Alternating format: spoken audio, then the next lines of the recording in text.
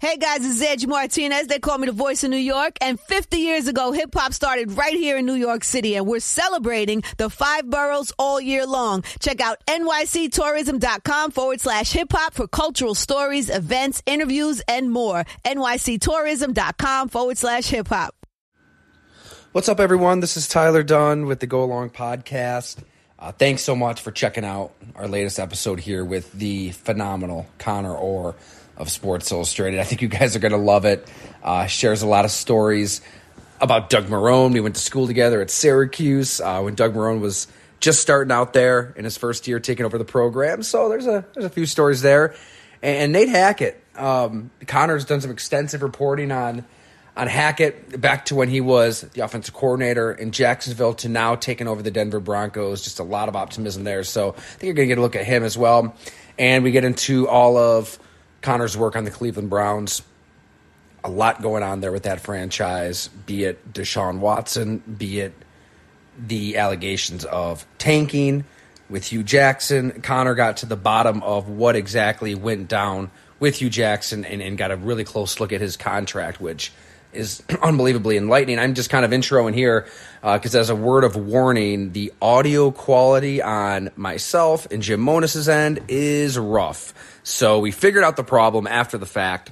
Had to do with kind of mic / Zoom / what the hell are we doing with this audio? Conor sounds good, though, and that's what's important. So we're rolling with it. Here's the full episode. If you can bear with the audio, like I said, we got to figure it out. It should be better from here on out. So thank you so much for listening, everybody. Here is this week's pod.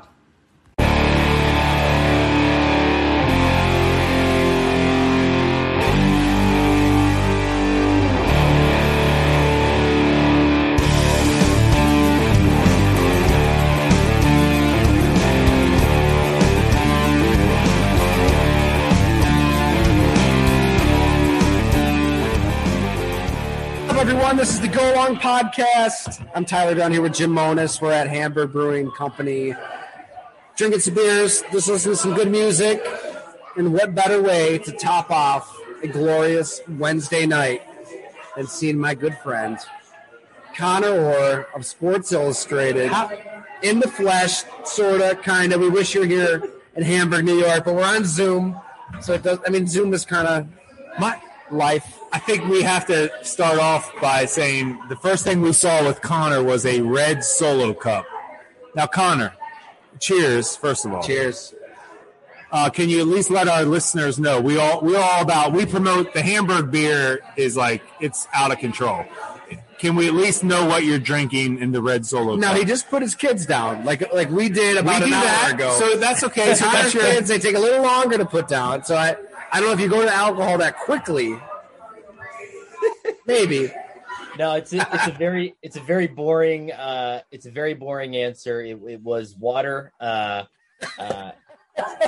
yeah, not very exciting. I was hoping for a straight. I was gonna say straight gin, quick transition. Some days, man, the kid life, you know that it's just like fire it up, Fill this whole thing with Hendrix and then just knock it down, Kids and head coaches. Yeah. Honestly, I was thinking we should just talk about fatherhood for an hour. I mean, we really could. We all have kids, and Conor's the head of the game with us. So how old are your kids now, Conor? 4 and a year and a half. So, yeah, we're in the thick of it. It's great though. It's obviously impossible, but we've talked about being able to freeze them at a certain place in time, and this is exactly where I want them. I don't want them to get any older. Like, my son's a year and a half. He's hilarious. He just says ridiculous things. My daughter's in the princess phase. There's nothing better than, the Disney princess phase. It's amazing. We watch Frozen every single day. And, yes. It's just their whole life's a fairy tale. And I was like, this is great. What are we doing with college or anything? Just stay here and we'll do this forever. We'll just, Disney princess for life. It's the absolute best. So Jim has a son. I have he's 2. A 2.5, soon to be 3, and a 10-month-old. But we're in the princess phase with Ella. It's the best. You just put it perfectly. It's the best. I mean, she wants to change into a different princess dress every hour on the hour. Yep. And we're all about it. I mean, we're ripping through Moana. I mean, Frozen, Encanto. Encanto or Encanto? I think it's Encanto. We just got into Encanto. Yeah, the soundtrack is nonstop, man. Nonstop. There are some jams. Absolute jams. Yeah. We don't talk about Bruno, jam. Yeah. Family Madrigal is a jam. We listen to it every single day on the way to preschool. Like, I know all the words to both Frozen soundtracks. I'm in. But I love it. There's nothing better than that. I'm nervous. My son gets excited. He has his shows he likes, but he also does get excited for the end of a horse race. when dad may have a bet on a game or a horse race. Wow, you're already indoctrinating your son. That's horrifying. Well, I figure by the time he's of age, all our kids, I mean, let's face it, they're going to have it on their phones, iPads. I mean, we all know it. I'm just trying to teach him that, hey, find value, do the exacta boxes. Don't bet on the favorite. You can't make money. But he does cheer for the winning horse. He cheers for the winning horse. That's the exacta boxes. That's how someone taught me how to bet. They were just like, just do this, because then everything else will screw up. So just do that. Yeah. Conor, so I went to high school in Harrisburg, Pennsylvania, Bishop McDevitt, and one of my assistant coaches took me to the Penn National, the racetrack there. First time I ever went. And we took the favorites. I took the horses he told me to take, and it lost. We're watching a race, and it lost. And I was like, dang, man, these guys were the favorites. He said, that's what the ATM is for. He goes, rip that ticket up. Let's go get some more money, and we got another race coming in 20 minutes. I said, okay, I got it. On the other end of the spectrum, I've tried to just say the TV's broken, and I'll just turn it off and just say, sorry, Ella, it's not working. So wait, I should probably go. Just say it's broken, and go play some toys or read a book, instead of getting them into gambling. Well, my son's pretty excited this weekend. We got the Preakness coming up, so we got to bounce back. The Derby was a nightmare, but we'll bounce back.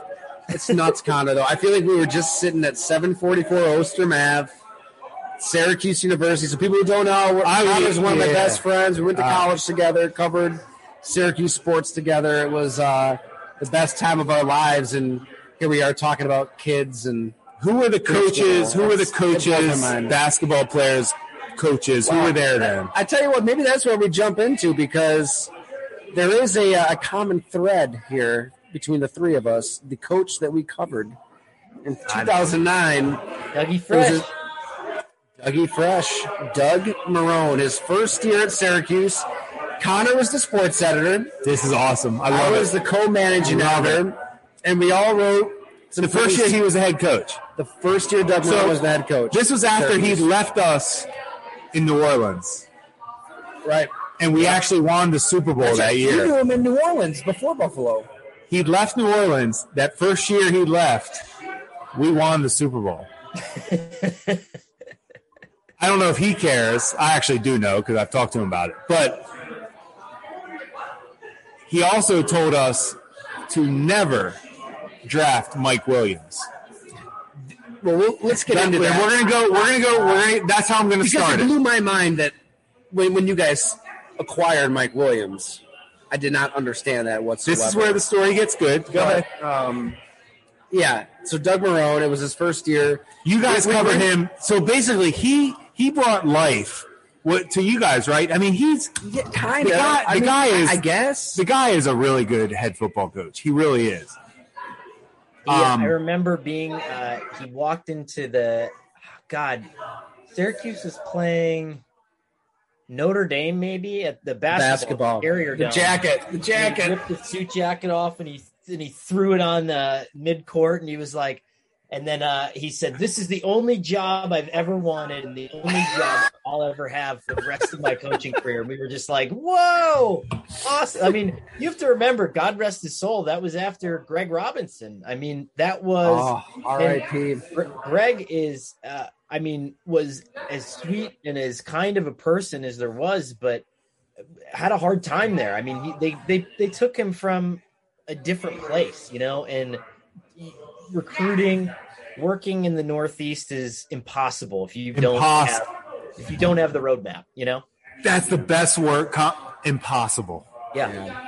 Impossible. Great word. He had that great game plan for Brett Favre in the Super Bowl. I mean, he was this defensive coach, but it's a different world. It's a different world trying to recruit, and they probably, you know, I remember Zach Berman we worked with at the Daily Orange Center, covers the Eagles. Okay, he made a great point. I'll never forget. You know, that Syracuse probably should have fired Paul Pasqualoni a little sooner, right? While the program still had that prestige. Yeah, you know, because it was at a point where Syracuse hold on too long. Right, like they kind of held on too long, so it kind of took a dip south, and then you move on from him, and then you hire Greg Robinson, and then it just completely caves. And yeah, to your point, I mean, Doug Marrone came in and Marrone's a good football got coach. To some bowl games and whatnot, but the year that we covered him was wild. I mean, for us as seniors in college, Greg Paulus is the quarterback.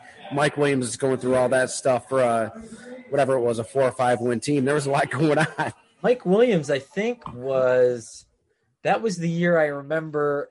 God, we were running around to both police. We were driving between both police stations. Didn't he get into an accident at Turning Stone, or he was coming home from the casino?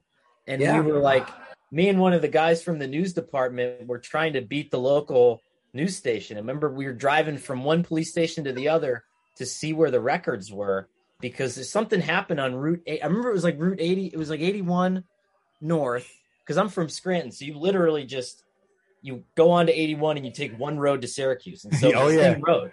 And so I remember oh man, like I know where that is. And we were trying to find the jurisdiction, the right police department. Wasn't there something like that? Like he got in trouble. Yeah, it was Halloween weekend. Yeah. And he went to Turning Stone with a couple teammates, got into a car accident. I don't think that they were drinking. I don't think so. No, but it was like, I'll disagree. For Marrone, it was like the final straw. It was like that was it. I guess other stuff happened with Mike, and he had enough. And then that's when, that was the story I did for our Year in Sports series. Like, that's when Doug you dug Marrone into had that it, vote. Who wants Mike Williams on the team? Who wants him off? All of the black players went to one direction of the gym. All the white players went to one direction. More African Americans than Caucasian players on the Syracuse football club.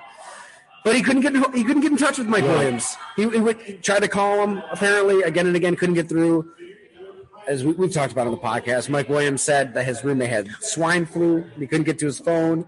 A day later, tried to beg and plead and say he wanted to stay. And Daryl Gross, the AD, tried to kind of like talk Doug into it. Like, no, we need him. He wants to be here. And Marrone would not budge. You are gone. But what's crazy is at his press conference, remember, like he sold it as like Mike is just not on the team anymore. He kind of made it seem like he quit when he was really kicked off. So the messaging of that all was a little disingenuous. So it's so crazy how when your careers go a certain way. So I'm an area scout in New Orleans. I scouted the Southeast, so I didn't do the Northeast at that time. But obviously we all worked with Doug.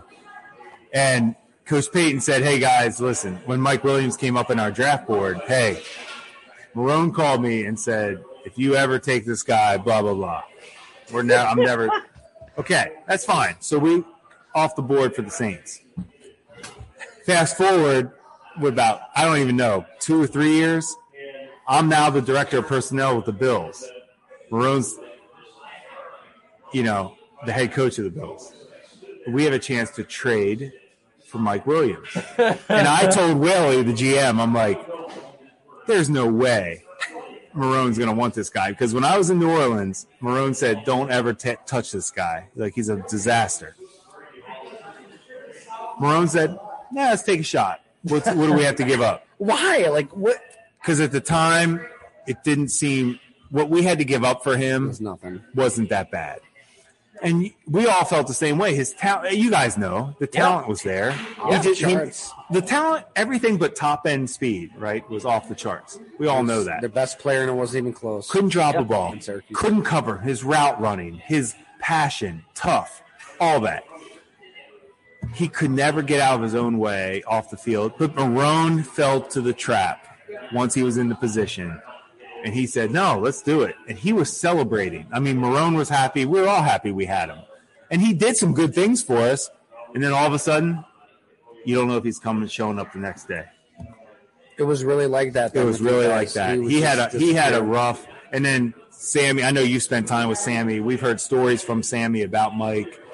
The story. I mean, it's kind of like and that's not just Mike. It's a lot of guys, and they have a lot of people they want to help out, take care of. And sometimes you have to say no. And you know what? He didn't want to say no to some people, and it was a lot for him to handle. And it's sad, really. I mean, somebody who's that talented. He was so good, though. He was so talented.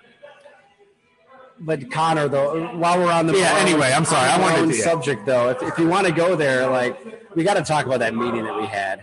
Oh my God! Yeah, so you guys, I'll let Conor tell the story. Yeah, I want to hear this. I want to hear this from you guys right now, because you guys talked to him at Sarah. Did you guys see him as being like an NFL head coach? Like, no, go with it. I'm not trying to paint the picture. So it's interesting now. The person that we should have been looking to or for all along was Nathaniel Hackett. The guy was in the building the whole time and turned out to be like, Exactly. I mean, he was there the whole time. Let's talk about that after this. Yeah. That's good. That's good. Doug was interesting to me because, and again, like for us, like we came from all we knew, like my internships and stuff. Like I went from covering high school girls softball to minor league baseball to Greg Robinson, Jim Boeheim, and Doug Marrone. So like, that was like my experience level. Amazing. Right. So like Doug was certainly like the most professional, like out of those 5 people that I ever dealt with, He was very professional. That's another good. You're right. And the way that he handled us, because our first big thing was when he got there. And it was interesting because I actually found some stuff out about this like a couple weeks ago. Like I'm still very passionate about Syracuse football, Tyler. But like 35 kids like just quit the team. Yeah. They, like right when he got there, like a third of the roster gone, like just completely like vanished. And so one of our kids that was going to be around, because we were outgoing, I think that was the spring of our senior year, right? Or no, that would have been the spring of our junior year going in, because then we covered the fall when he was right. And we had a big meeting, the 3 of us, you, me, and the reporter who did the story, Brett Lo Gerardo. He works for the University of Pennsylvania, I think. And he the meeting was our senior year for sure. That's right. Because it came out. Yes. You're right. And we walked into the meeting with Doug, and it was the first time, like we had asked him questions at press conferences and stuff, and we had met him and we'd had some time with him, but he came, and Brett was like a smaller guy, shorter guy, and Doug just gave him the biggest hug that I've ever seen him give anybody in his life, and he like picked him up and he was like, "Oh, it's not funny." And Doug's huge, and so we were just like, what the fuck are we dealing with right now? Like, it's almost like in times of war, like Sun Tzu, it's like act crazy so that nobody knows like what's going on. And so like I have to admit, like I was what, 20? I was thrown off. Like I was just like, what's a lot at 20? Yeah. And we had some good information. We had some solid information, but he seemed to just have an answer for everything. And at the time, when you're 20, you're like, oh shit, I'm wrong. Now that I'm 33, I'm like, most head coaches are accomplished liars. Like, yes. And so it's like, and I'm not saying that was just Doug, but like, that's everybody. And then they're not liars. They see everything the way that they want to see it. And head coaches have that archetypal personality where they only see things their way. And so Doug was like, yeah, that guy's just not a program guy. Like that guy was doing this, that guy was doing that. And like, there might've been some nuance there, which we wrote about. But for Doug, he didn't see it that way. It's like, that's not how a Syracuse football player acts. Get him out of here, And it was so interesting. Like the haircuts, right? Like you had to have your hair cut. One of the guys had a haircut. One of the guys had a Facebook profile picture of him drinking a Long Island iced tea, and he got cut. One of the guys wanted to be in the school play. He wanted to be in Hello Dolly. I remember that. and he cut him. Marrone got pissed at me and Hackett. Pissed. At training camp in Rochester, St. John Fisher. We had a night off, and we're all at some whatever bar we were at. And Hackett and I were debating, I'll use the word debating, over Hogan, Marquise Goodwin, okay, just in general. And I just said, look, we need to find a way to get both these guys involved. And Hackett was the same way. He loved both of them. We both loved them. My thing was, I thought Goodwin was a harder guy to find. I just said, he's rare. Like, I just felt like he was rare with his – you can't find guys that can run like that. Hogan, I loved Hogan, but let's face it, I just didn't see him be – that was we had a debate. And it got – it was just the two of us, but it got loud enough where people were – other people were there. Somehow that got back to Marrone. So he comes to my office the next day at training camp. Hey, man, you and Nathaniel, he goes, hey, you and Nathaniel, that's ridiculous. I don't want you guys doing that in public. He was right. I said, Coach, you're right. That was wrong, blah, blah, blah. But he was very passionate about that. But I was just shocked that it got back to him. How did they get back, you think? Well, I don't know. Who knows? Was it a crowded bar? It wasn't even that crowded, but we were outside, and Hackett and I were definitely, and Hackett and I always kind of talk like that too. Yeah. We would have good arguments. I always called them arguments, debates, whatever. But I thought it was a fun debate with the personnel and the offensive coordinator and the guy. I thought it was a fun debate because I'm like, I could get Hogan anywhere. Like, I can find Hogan anywhere. I can't find 4.3 speed that every coordinator in the world is afraid of. The funny thing is,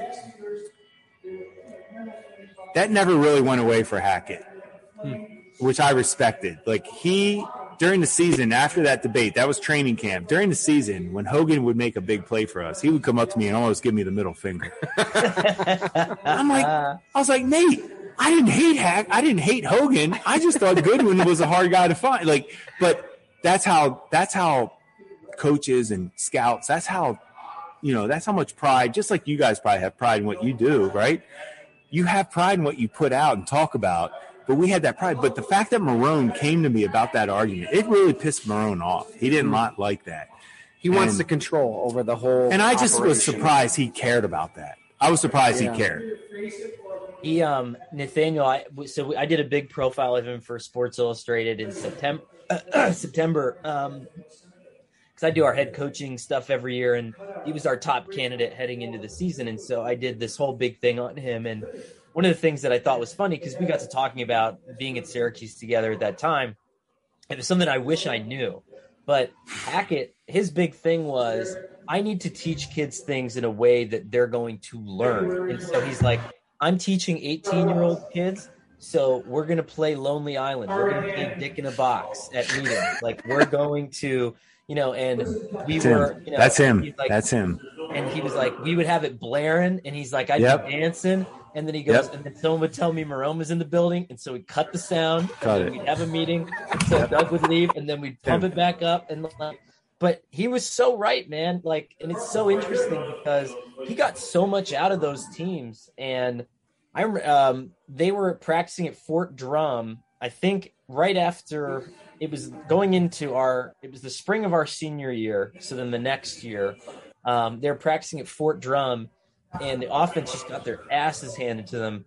And it was like 3 weeks before the start of the season, and Hackett said, fuck it, we're running K-Gun. Like, he literally threw the playbook in the garbage, installed a new playbook in 3 weeks, and then Ryan Nassib became the leading passer in school history. Like, that's unbelievable. Incredible. Awesome. Yeah. That's awesome. It's amazing.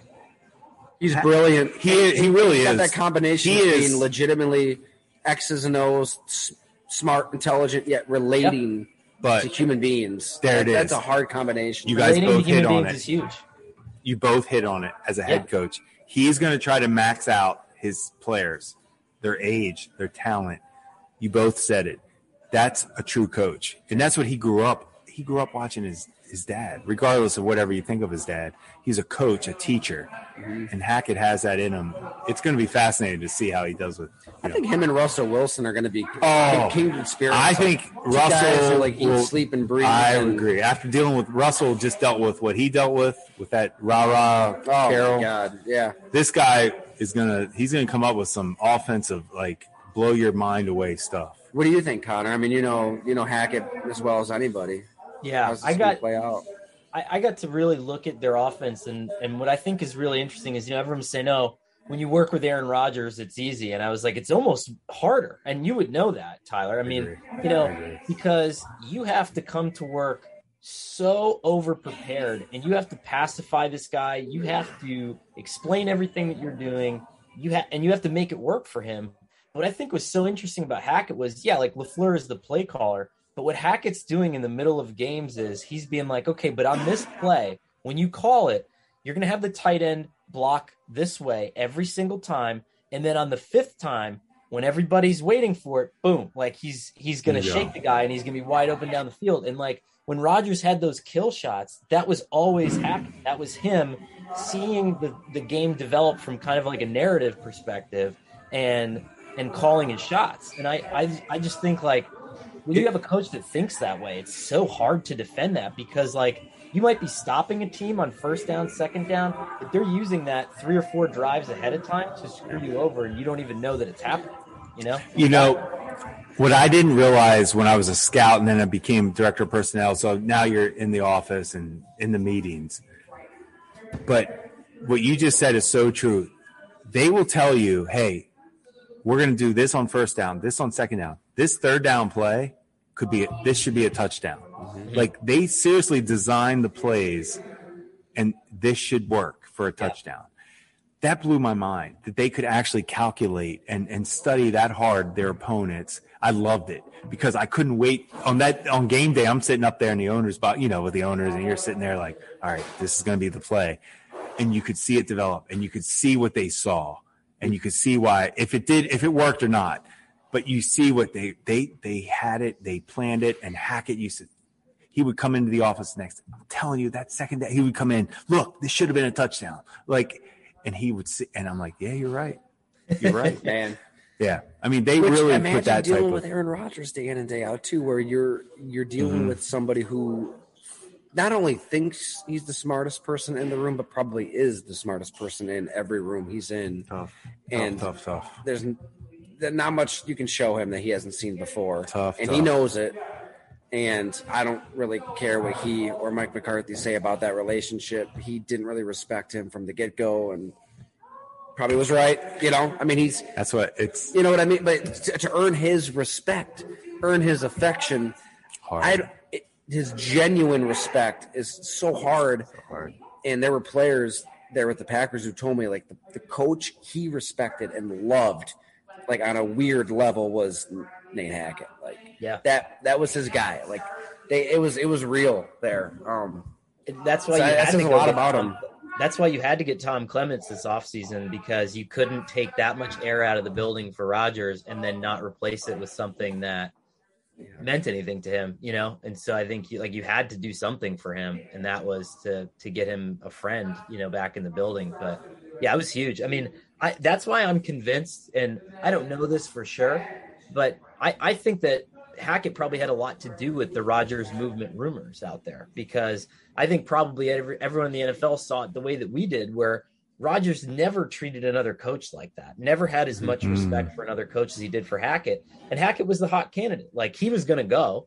And so I think that was probably the reason there was so much juice behind that, because everyone just assumed, like, okay, if Hackett goes somewhere, I mean, that's where Rodgers would logically end up if he wasn't staying in Green Bay, My favorite thing with Hackett and Marrone, kind of wrap it up or go back, but to think about, they were together in Jacksonville. I still think Hackett got this job based on what he did with Blake Bortles in Jacksonville. I agree. And to think the head coach was the AFC Championship game. Insane. It's insane. Doug Marrone fired Hackett. Yeah. Yeah.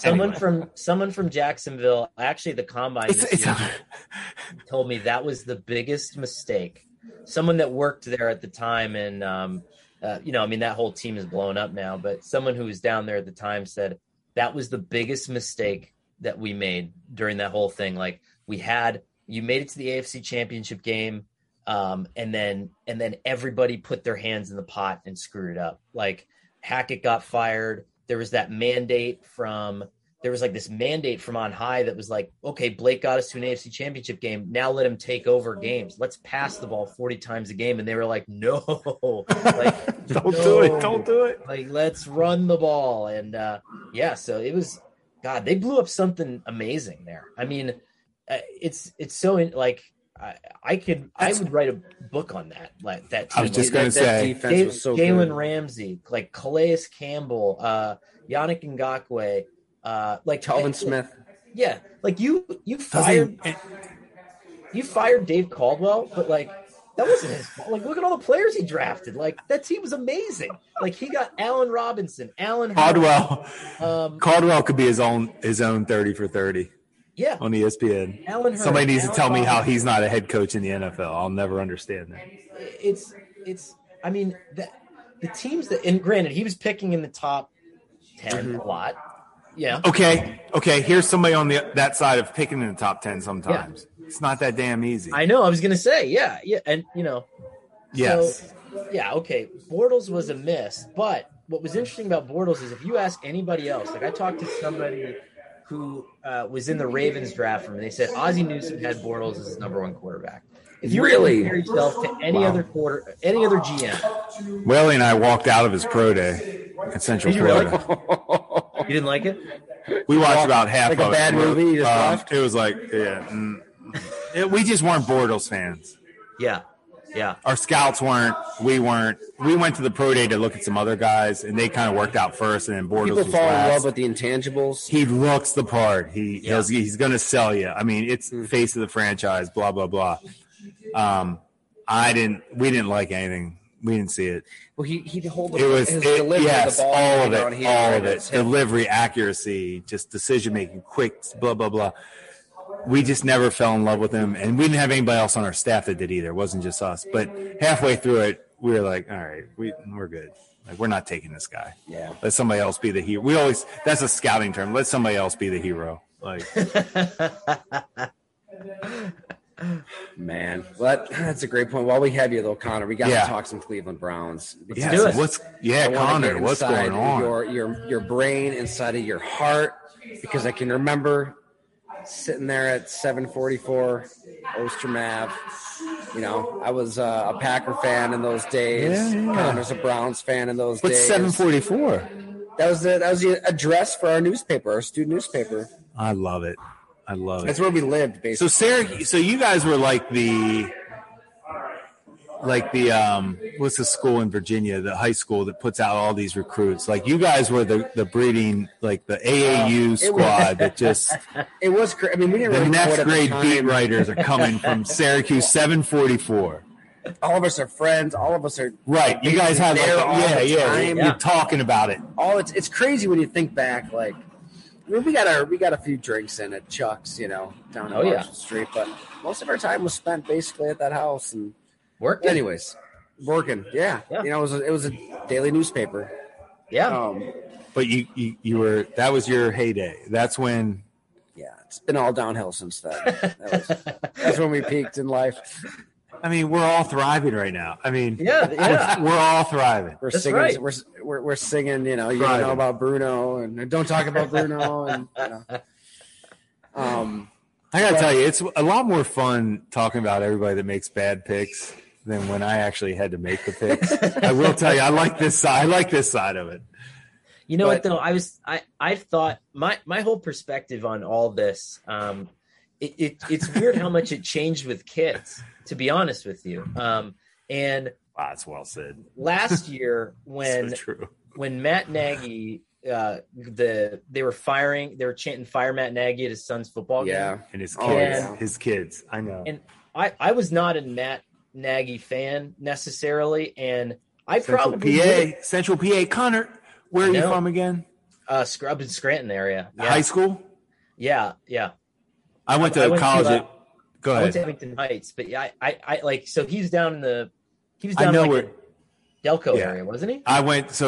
He was in Manheim Central, which is in Lancaster, PA. I went to college at Bloomsburg, right outside of Scranton. You went to college at Bloomsburg? I did. So did my wife. I got my Husky gear on, like right over here. It's the Ivy League of the PSAC. I was there for about 7 years. I didn't get my doctorate, but a lot of people go to college for 7 years. Jim. But okay, good. That makes me feel a little better. But anyway, Matt Nagy, my dad was his offensive coordinator. That's another story. Friend of the show. We had him on. Friend of the show. We can go on and on. Nice. Don't even get us started on Bloomsburg. But point being, Matt Nagy, I've known forever. My dad knows him. They've worked camps together. I thought he was going to be the answer in Chicago. Yeah. I really did. But I do like this point that Conor's about to make about being a dad. I want to hear this because I love it.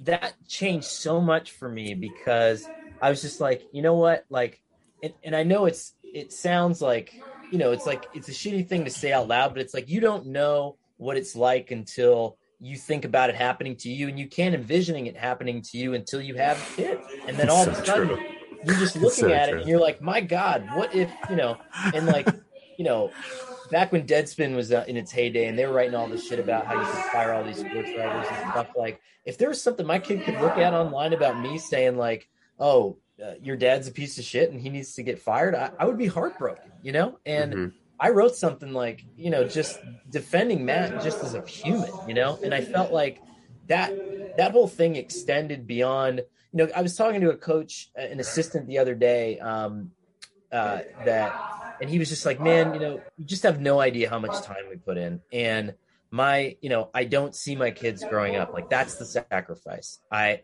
love this. And, eventually I would like to be a head coach for them. But like, if I don't, I've sacrificed all this and I've missed their lives. Like, it's done. Like, you can't go back. So sad. You can't go back to first grade, second grade, third grade, and so that's why they take it so seriously, and so, every time I write now, I try to run that through my head, and it's like, okay, is it fair to that guy? Is it fair to all these other people? And, this will send us down another slippery slope, but, you think about someone like Urban Meyer and the way that he treated his staff and how hard those people were working and everything that they were sacrificing in their lives to be good at that sport, and to be dressed down like that with such regularity by a guy like that. Like, every time I write now, I try to think of that. It's like, people are sacrificing their livelihoods, their kids, seeing your kids grow up, and so do I really want to hammer this guy now? Like, is it fair to hammer this guy now because,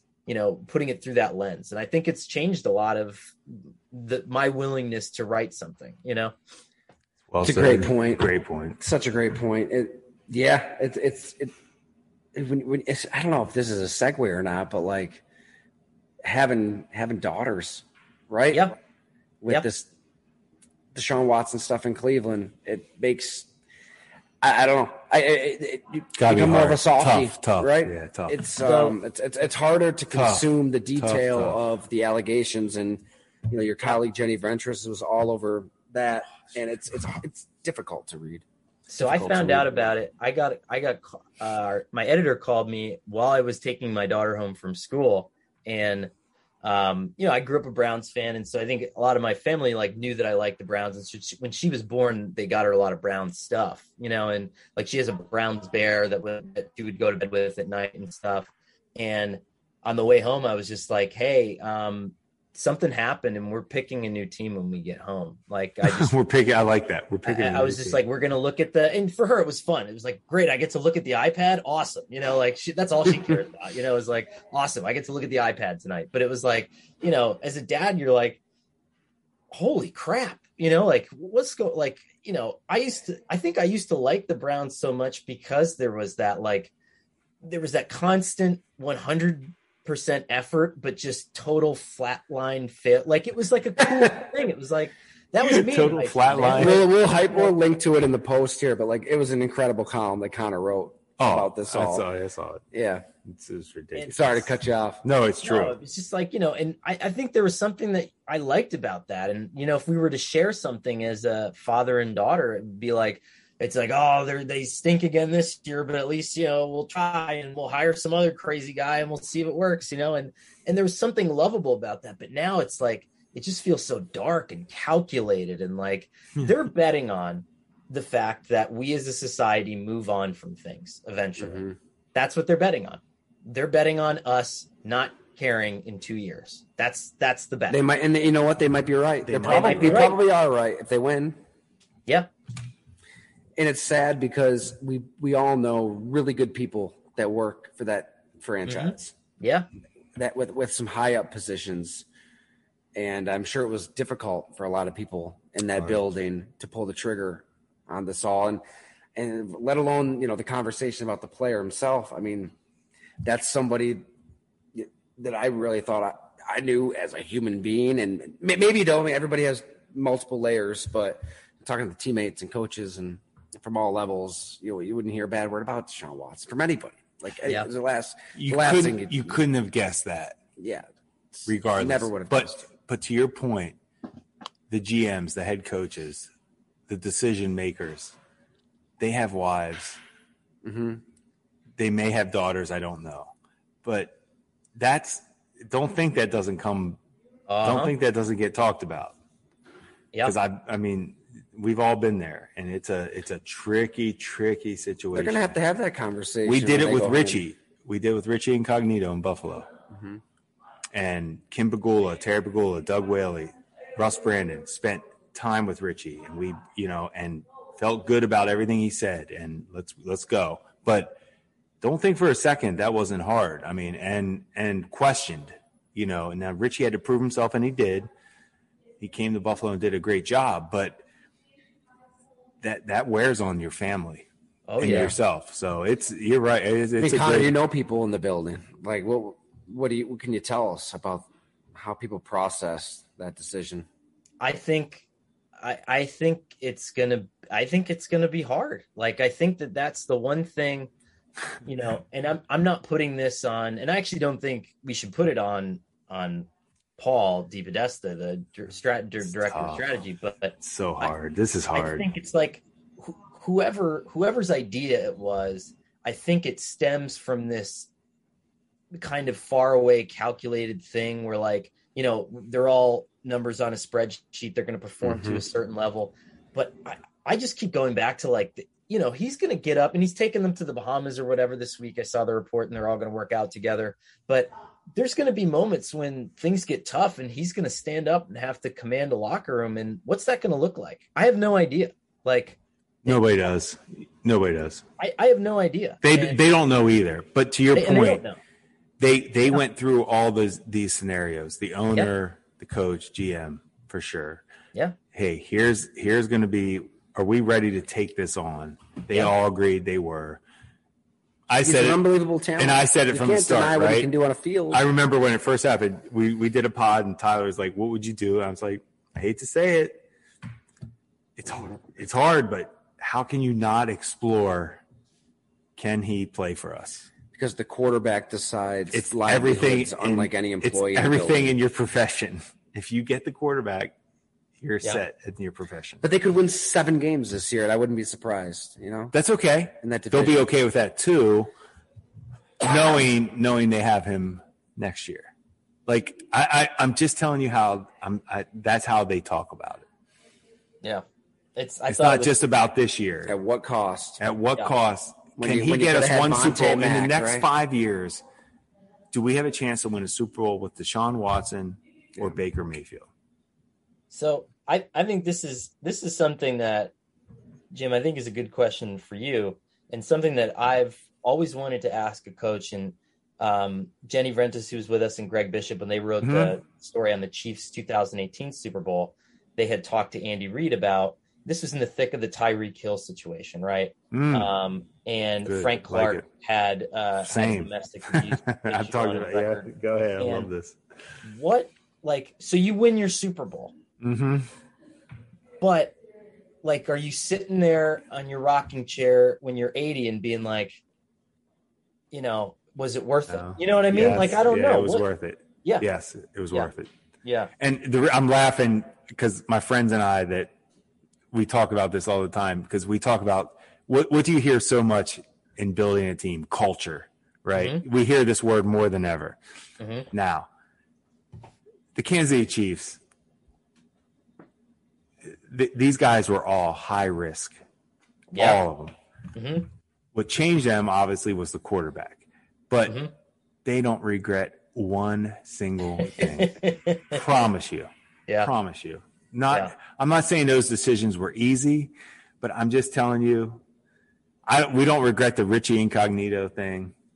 This is where you're rare, though, Jim, because you're a human being. You've got a heart and a soul, and But you see more and more stories come out where it's like these from scouts to coaches, everybody that runs a team, you are married to your profession, unlike anything else. You're at the building all the time, nonstop. I mean, you might get 3-4 hours of sleep, and it's your life revolves around. I mean, you better be doing that, or you're behind. That's for every reason. That's the psychology behind the job, and everybody. And that's the coaching aspect of it. And the scouts are living out of Marriott's away from your families all the time. Right. So when you are that committed, that all in, you're going to look past some stuff that morally other people wouldn't look past. Production equals tolerance.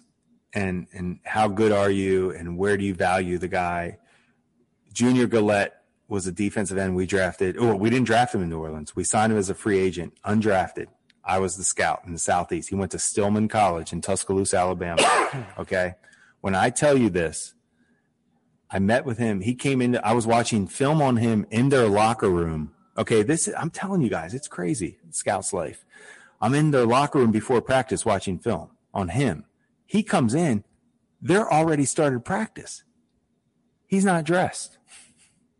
Junior comes in and he's like, I got out of class late. He had transferred from Temple. He wasn't happy to be there, but he still loved football. Before he came in, I'm watching the tape thinking, oh my God, I can't wait to get to hear all the story. The story comes, blah, blah, blah. Long story short, we bring him to New Orleans. We spend time with him. Doesn't get drafted. We sign him right away because we spent time with him. He liked us. He liked our coaches. We bring him in. After the first mini camp, Jonathan Vilma and Darren Sharper were like, get him out of the building. He is the worst guy. This guy is annoying to everybody. Greg Williams was our D coordinator, thought he was going to hurt Drew Brees because he didn't understand the protocol in a practice where he might take his knee out. That's how it works, though. We took a shot on a guy like that because we want to win so bad. Yeah. And that was an undrafted DN from a D2 school. Yeah. Deshaun Watson's a proven quarterback in the NFL. Yeah. So I guess that's why I'm always so. I mean, I can remember training camp when I was covering you guys and seeing Doug and Rex talk at Pittsford Pub. And clearly what they were talking about was Ican and Polly. I could tell. I was the next day that conversation. We thought he was garbage. We didn't think he was a good player. We're like, Rex, he stinks. Rex is like, so let's take a shot on him. And okay, if it's once again, production equals tolerance. We didn't have to give up anything to take a chance on him. Right. Junior Gillette with the same. But he did punch his quarterback in the jaw. And he wasn't a good player. And he wasn't good. That's a bad combination. Bad combo. Still take a chance. That's how bad it gets. Yeah. Rex believed something there, That's how bad it gets, guys. I don't hold back. Connor, I don't hold back. I'll let it out there. It's interesting. Before we lose you, though. Yeah, we gotta go. We're getting shut down here. Yeah. Cleveland tanking. Unbelievable story. Was it last week or 2 weeks ago now? I'm getting my days mixed up. It was 2 weeks ago. So it came out like it was like the Tuesday after the draft. I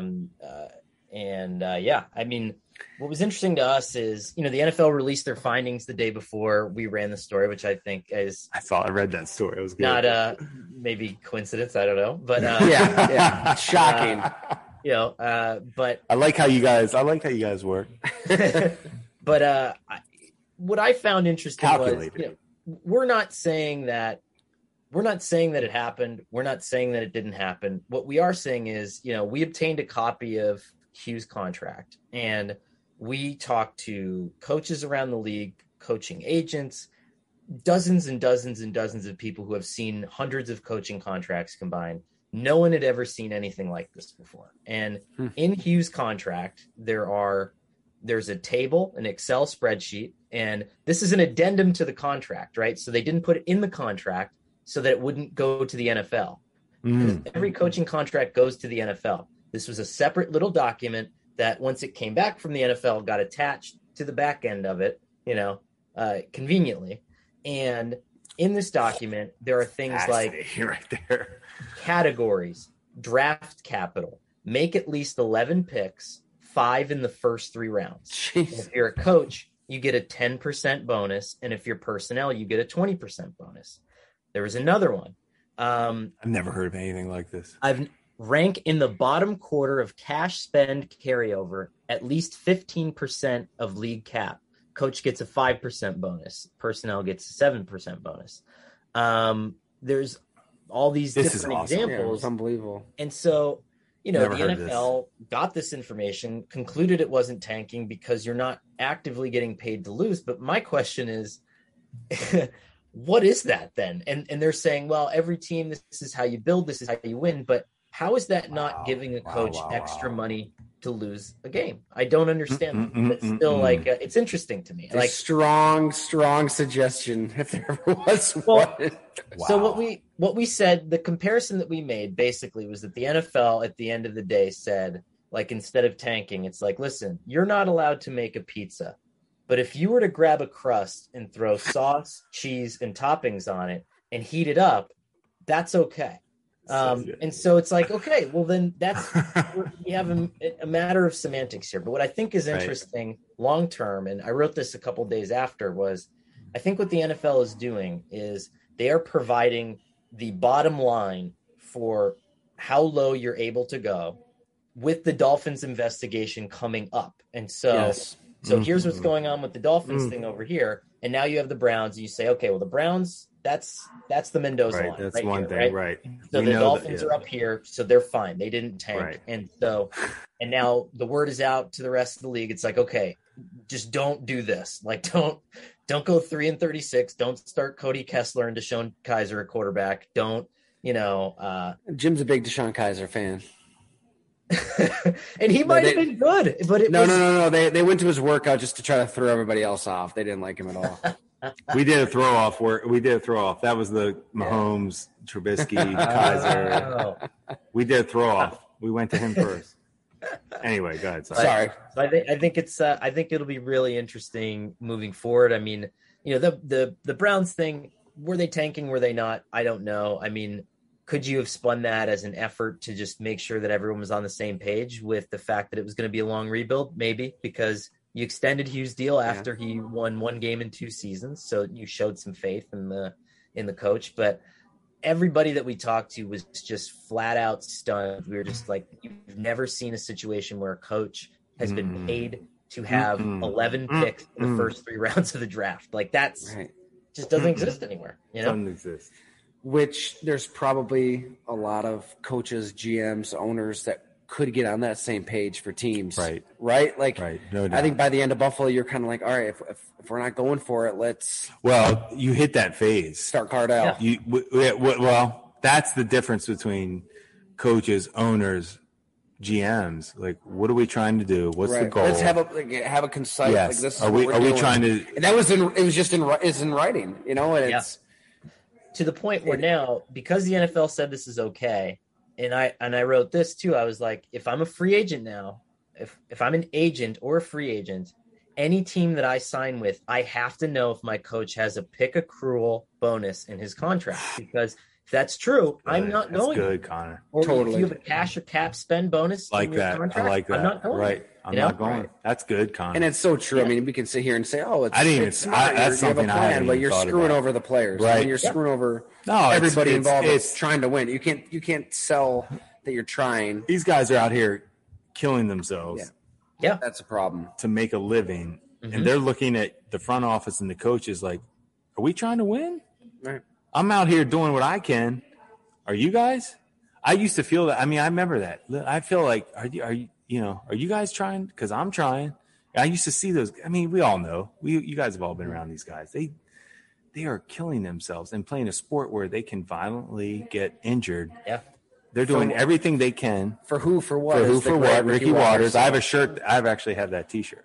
He's from my high school, Bishop McDevitt in Harrisburg. I kind of feel bad for Ricky Watt. I mean, he was a damn good running back. Should be in the Hall. That's a whole what he's other. remembered for. Let's not start that because he should be in the Hall of Fame. Yeah. He and Shady McCoy and myself went to Bishop McDevitt. Oh, there you go. Oh, yeah. Well, when you think Shady, you think Jim Monis. And No, I just like to say I went to their high school. Anyway. Everybody, please read Conor's Yeah, story. Connor, thank you. This was awesome, man. You're listening to one of, if not the absolute best in the business when it comes to just, I don't know how you do it. I mean, having that eye in the sky kind of look at the league, Conor, and having a fresh perspective on everything. It's rare. And he has summer vacations with Doug Marrone in Western New York. They are that tight. Yeah, I mean, we'll see him on the golf links. He's back in New Orleans now, so it's true. You know what? I love that Aaron Cromer is the offensive line coach back in Buffalo right now, who I worked with, and then Marrone's back in New Orleans. Is Marrone going to love that penning or what? First round pick. I'm going to just tell you right now. That's like the son he never had. Offensive line coaches are the best. There are very few that are respected. It's a hard job. It's a thankless job. Nobody wants to do it in coaching. Like assistant coaches, nobody wants to do it. When you are labeled a good one, job for life. Oh, job for life. Chris Forster he's with San Francisco. Like, if you're good at what you do, it doesn't really matter. How can we follow that up? How can we follow that? All right, Conor, thank you so much for hanging Cheers, out with Conor. us. Thanks, man. That was awesome. To see you. Long overdue. yes.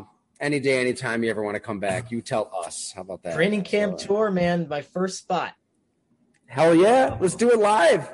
Let's do it. We'll do it live right here at HBC. Can we please? Do it.